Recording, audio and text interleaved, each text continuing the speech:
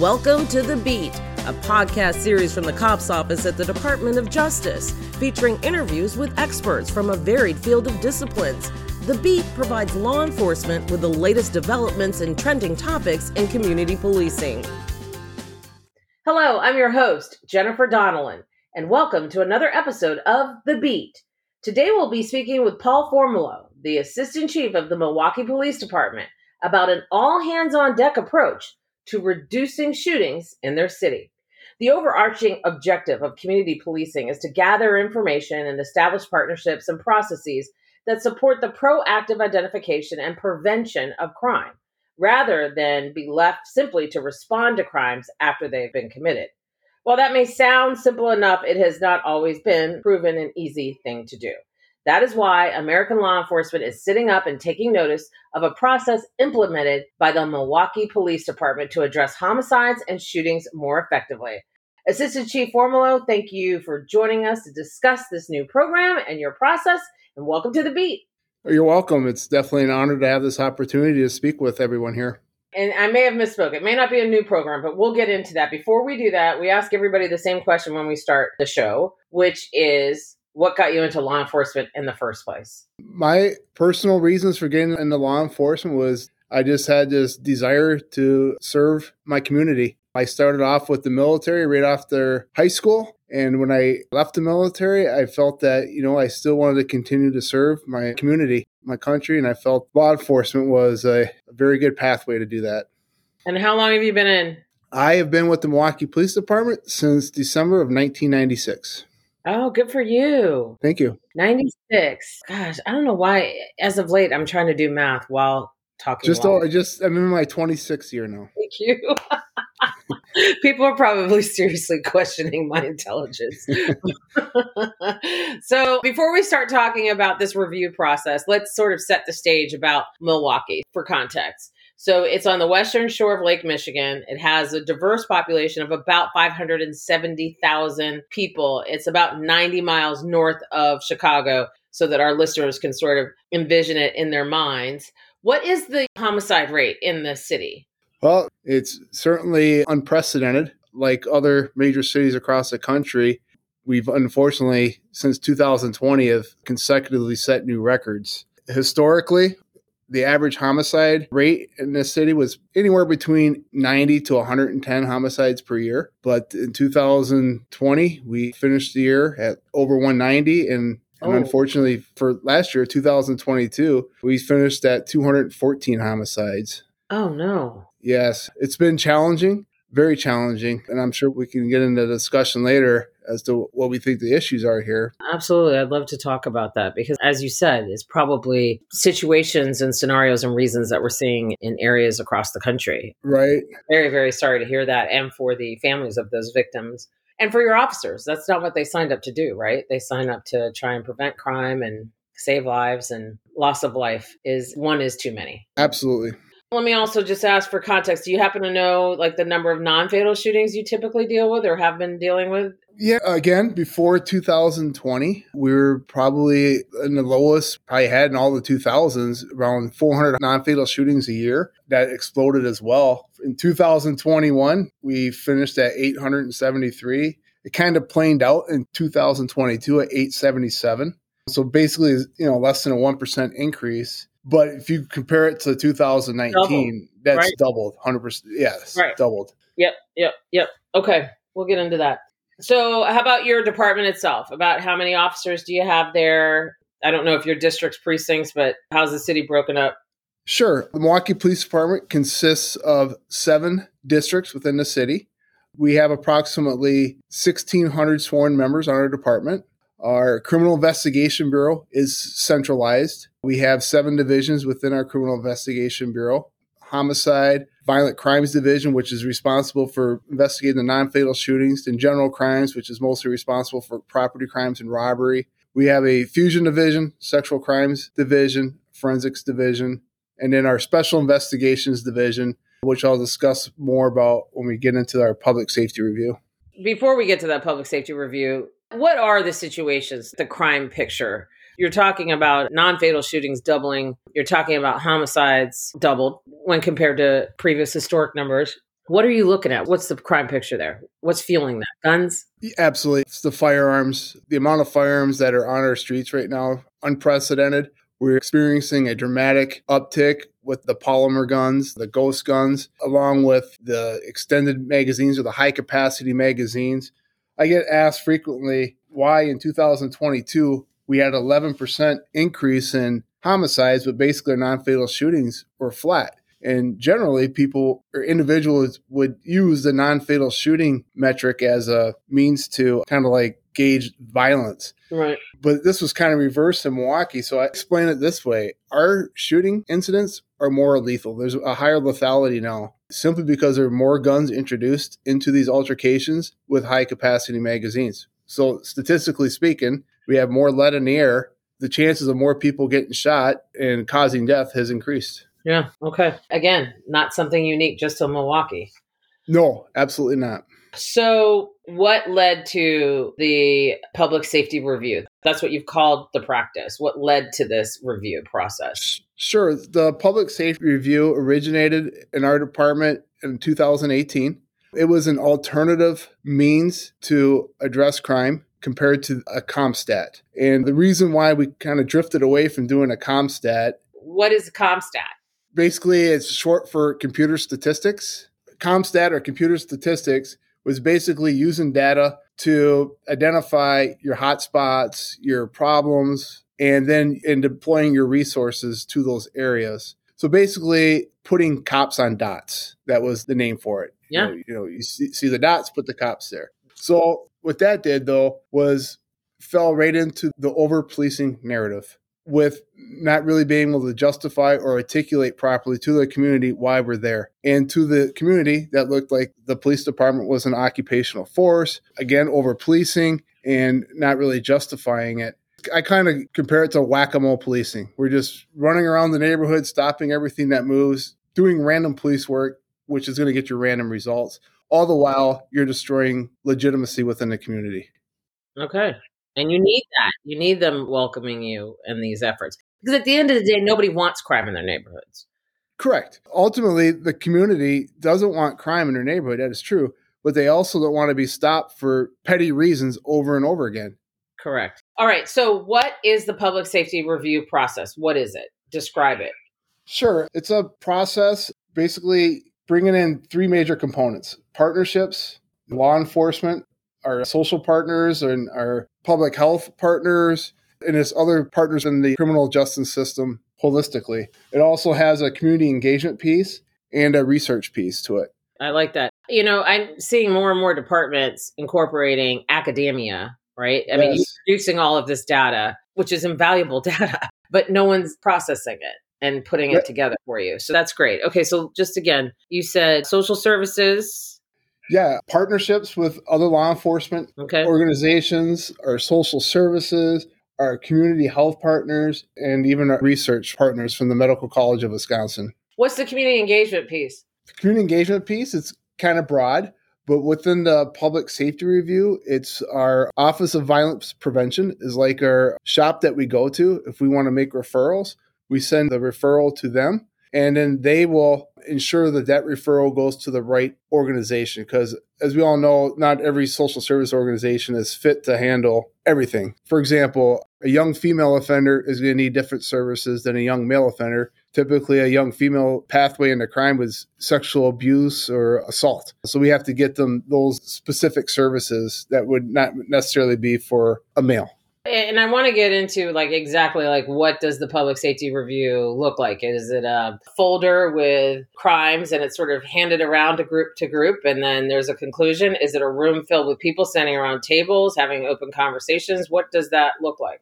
So, yeah, I'll start off with the beginning. So we have an agenda. Obviously, every week the agenda is set. And we, throughout the week, kind of weigh and triage which shootings are going to be reviewed. All homicides and shootings are not equal. Although they're traumatic, not every shooting is going to justify the same response or resources from law enforcement or even from other portions of the criminal justice system. Is it one of those things like this shooting, there's really no service that would have supported or made an impact? Like this shooting is just sort of clear cut and there's no remedy with this particular case. Yeah, it could be something as simple as, I'll give you a perfect example of a shooting we most likely wouldn't review.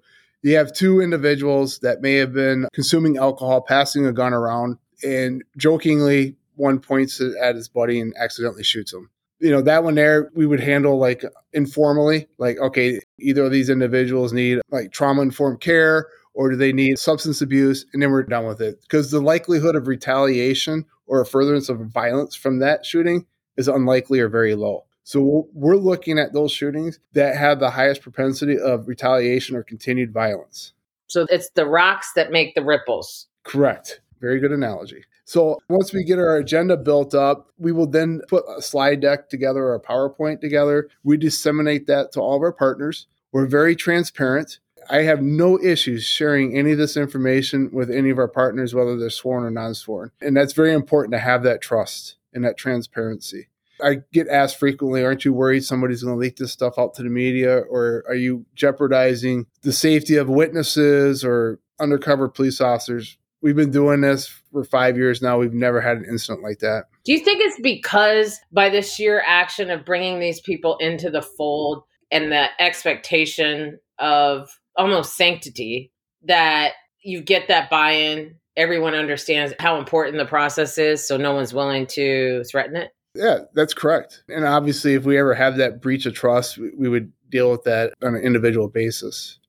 So it's the shootings. It could cause ripples. It's the one that could have consequences, effects. It's the homicides, that same situation. So you make a determination, you decide which cases, and then what happens? So then we send that information out to everybody so that all of our partners and the people that participate in this process have time to prepare and do their own research that's relative to their space or within their lanes. And then we get together in person or virtually, so it's hybrid, just to maximize the participation because everyone's got busy schedules.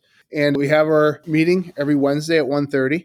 And we start off the meeting usually with just kind of going over some stats, statistics, and then we get into what we call the accountability piece. And this is very important if you are going to institute this type of model in your organizations. You got to have an accountability piece where everybody is mutually accountable to each other. So what that means is in the previous week, if an agency, whether it's the FBI, ATF, probation, parole, if they took on a task or what we call a deliverable, you are expected to report back on that deliverable the next week as to what you accomplished. Did it work? Did it remedy the situation, etc.? Obviously, we do that to hold each other accountable, but also to develop best practices. Oh, wow, that little strategy worked. It's something that, we'll take note of and implement at a later time or repeat. So we go through that, the accountability piece, and then we start into our incidents, our reviews. In order to best help listeners envision this process, give me for example. Like we got an example of a case that you wouldn't review. Give me an example of a case you would review. Almost exclusively domestic violences will be reviewed. That's almost an automatic. And I can forward you our score sheet too, if that helps. But another example would be shootings between two opposing groups. You have Group A going against Group B, and usually cliques. Milwaukee doesn't really have that traditional gang problem. We have clique neighborhood issues. So if Group A is shooting at Group B again, and that one will automatically get reviewed because we know Group B is going to come after Group A. So that would be an opportunity to get our Office of Violence Prevention involved, and maybe they can send out their violence interrupters to the block or get some other services out to these individuals to try to mediate or get a ceasefire in order. So that makes that all make sense, right? Because now I can see where all these different levels, they have the potential to affect a particular situation. That's correct. We start reviewing our incidents. We're very respectful of people's times. We don't want this to turn into a review of the incident itself. Certainly, we're going to highlight it, provide context, but we're not reading the police report. It's a very brief overview of the incident to provide context, kind of lay the groundwork down. Then we start looking at where we can have impact. Where are the exit ramps at for our victims, even our suspects? If children are present, what kind of resources can we get for them? Because we know children that are exposed to violence or witness violence, they have a higher potential of, being part of that continuous cycle. So we start looking at the different exit ramps with our partners for services for everybody involved. We will start looking at if there's NIBIN connections to this incident. So NIBIN is? National Integrated Ballistic Information Network, NIBIN. So it's basically tracing the bullets and the guns, right? That's correct. We're looking to see if the casings match each other. So it compares casings to casings and then casings to firearms. So you have federal partnership as well? Absolutely. We have the FBI, ATF, and U.S. Marshal Service that regularly, and our U.S. Attorney's Office as well. That's got to aid in the prosecution of crimes. Yeah, it's very beneficial having our U.S. Attorney office present along with our state district attorney or county district attorney. And that when they start hearing these same names and groups over and over again, especially for those trigger pullers who are just unable to get a good shooting case on for whatever reason, typically it's lack of witness victim cooperation. But when they hear that same person's name over and over again, week after week, and then when our investigators bring a case in that may be a firearm or a narcotics offense, they'll know that this is serious and we need to prosecute it to the fullest extent to make the community safer.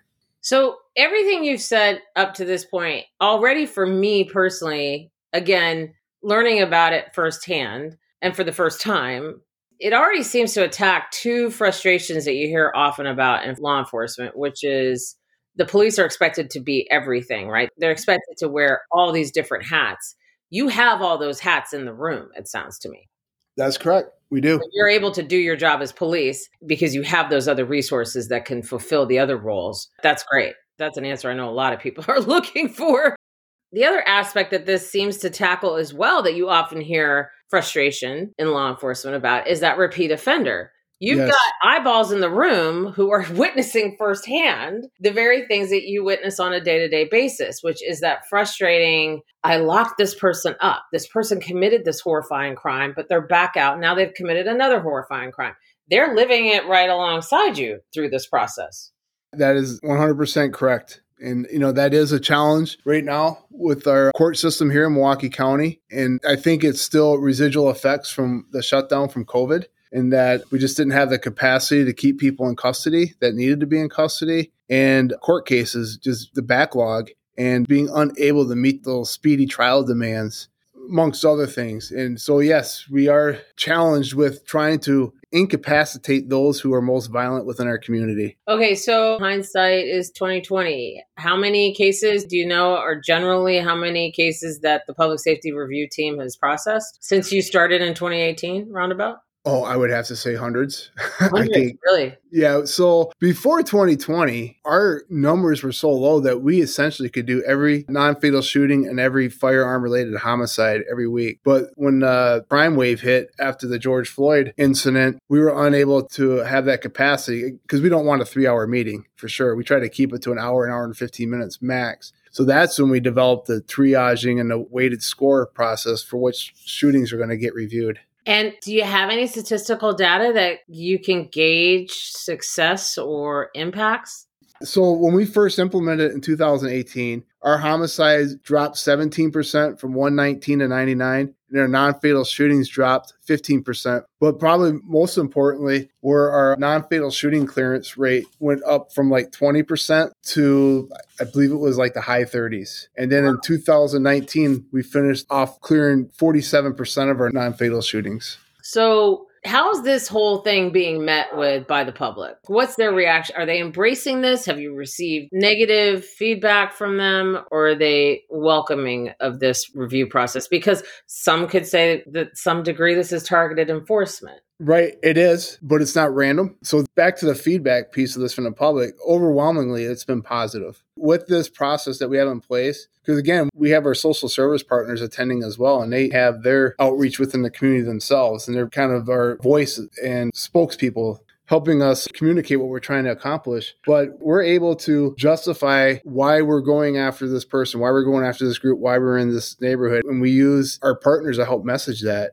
Last summer, we did an operation. We titled it Operation Summer Guardian. And before we even went operational, we actually held like a town hall meeting with anybody, our elected officials or activists, anybody that wanted to attend. And we basically explained to the community what we're going to do and why we're going to do it. And we used ShotSpotter data to show that these are the areas, these micro hotspots, these are the areas where most of the gunfire is taking place. And because of that, you're going to see an increased police presence in these areas. And we received all kinds of accolades for that transparency.